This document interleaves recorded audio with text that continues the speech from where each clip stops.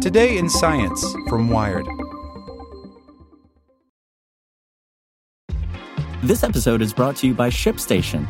You know, some things take a lot of work, like sending little robots to far-off distant planets. And just as that's challenging, so too is running a successful e-commerce business, especially when there's so much to do. So I want to introduce you all to ShipStation. Now, I love using ShipStation because of its easy-to-use dashboard, which makes managing orders and printing labels a breeze and super smooth. Oh, and the customer service is just out of this world. It's exactly what you need to help grow your business. Sign up for your free 60-day trial at shipstation.com/technews. That's shipstation.com/technews. As a longtime foreign correspondent, I've worked in lots of places, but nowhere as important to the world as China.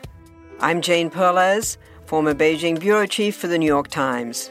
Join me on my new podcast, Face Off, U.S. versus China, where I'll take you behind the scenes in the tumultuous U.S.-China relationship. Find Face Off wherever you get your podcasts.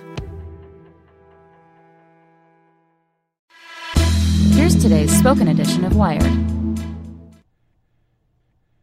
Your Facebook posts can reveal if you're depressed, by Robbie Gonzalez.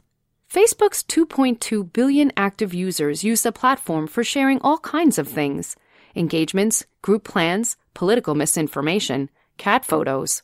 But as researchers reported this week, the words you post in your status updates could also contain hidden information about your mental health.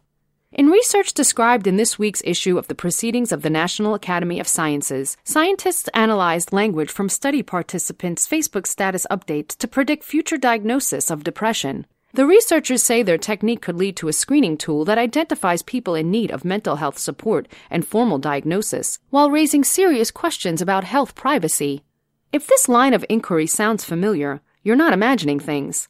Scientists have been studying the association between Facebook and the mental state of its users for years, often without the consent of the people being examined study subjects. Earlier this decade, scientists at Facebook and Cornell conducted an infamous emotional contagion study, which targeted the moods and relationships of more than 500,000 Facebook users without their knowledge. More recently, Cambridge Analytica used ill-gotten data from some 87 million Facebook users to develop personality profiles it claimed would enable marketers and political campaigns to deliver more effective advertisements. But many scientists continue to use above-board research methods to access Facebook's data. For instance, by asking study participants to provide their consent, log into their accounts, and share their data, all in person, to provide one-time access to said data. The overhead is tremendous. It can take years to amass a large enough sample population using in-person study recruitment. Yet the effort can be worth it to social science researchers, many of whom regard Facebook's trove of user information as the most significant data repository in the history of their field. We're increasingly understanding that what people do online is a form of behavior we can read with machine learning algorithms, the same way we can read any other kind of data in the world, says University of Pennsylvania psychologist Johannes Eisted, first author of the new PNAS study and co-founder of the World Wellbeing Project, a research organization investigating how the words people use on social media reflects their psychological state. To study whether language on Facebook could predict a depression diagnosis, Eisted and his colleagues needed access to two personal forms of data: social media accounts and electronic medical records. Over the course of 26 months, they approached more than 11,000 patients in a Philadelphia emergency department and asked if they'd be willing to share their EMRs and up to 7 years' worth of Facebook status updates. Some 1,200 patients agreed. Of those, 114 had medical records indicating a depression diagnosis. Every year, roughly 1 in 6 Americans suffers from depression. To reproduce that ratio in their final research population, the researchers matched every person with a depression diagnosis with 5 who did not. That gave the researchers a final pool of 684 participants. Using those individuals' more than 500,000 Facebook status updates, the researchers determined the most frequently used words and phrases and developed an algorithm to spot what they call depression-associated language markers. They found that the people with depression used more I language, i.e. first-person singular pronouns, and words reflecting hostility and loneliness in the months preceding their clinical diagnosis. By training their algorithm to identify these language patterns, the researchers were able to predict future depression diagnosis as much as 3 months before its appearance in their medical records as a formal condition.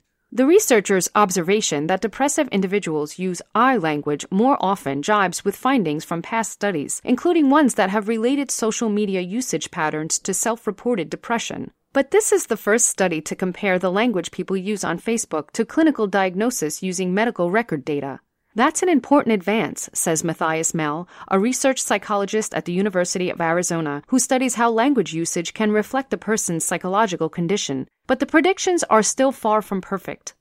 The algorithm's probability of detecting symptoms of true depression, he says, was higher than the probability of false alarm, but nowhere near enough for it to replace a formal diagnosis. Eisted agrees.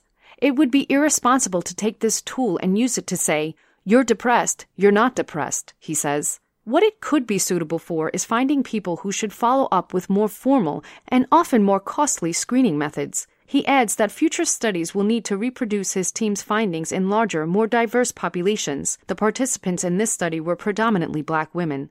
That's assuming people will be willing to have the language they use on social media dissected in search of mental health signatures. One hell of an assumption in light of Facebook's ongoing string of privacy scandals. And even if people do consent to share their personal information, Eisted says you can't unlock its true predictive power until you combine it with another form of data. Heart rate, activity, or sleep patterns, for example, all of which are recorded more and more by activity trackers. A benevolent dictator would connect all these data streams and use them for the public good, Eisted says. But the moral and ethical alignments of tech's biggest companies face greater scrutiny today than at any point in recent history. If a screening tool like this one ever debuts on Facebook or any other social media platform, it's hard to envision it happening anytime soon. Want to learn how you can make smarter decisions with your money? Well, I've got the podcast for you. I'm Sean Piles, and I host NerdWallet's Smart Money Podcast. Our show features our team of nerds, personal finance experts in credit cards, banking, investing, and more. And they'll help you make the most of your money while cutting through the clutter and misinformation in today's world of personal finance. You'll get clarity on strategies to help you build your wealth, invest wisely, shop for financial products, and plan for major life events. Listen to NerdWallet's Smart Money Podcast wherever you get your podcasts.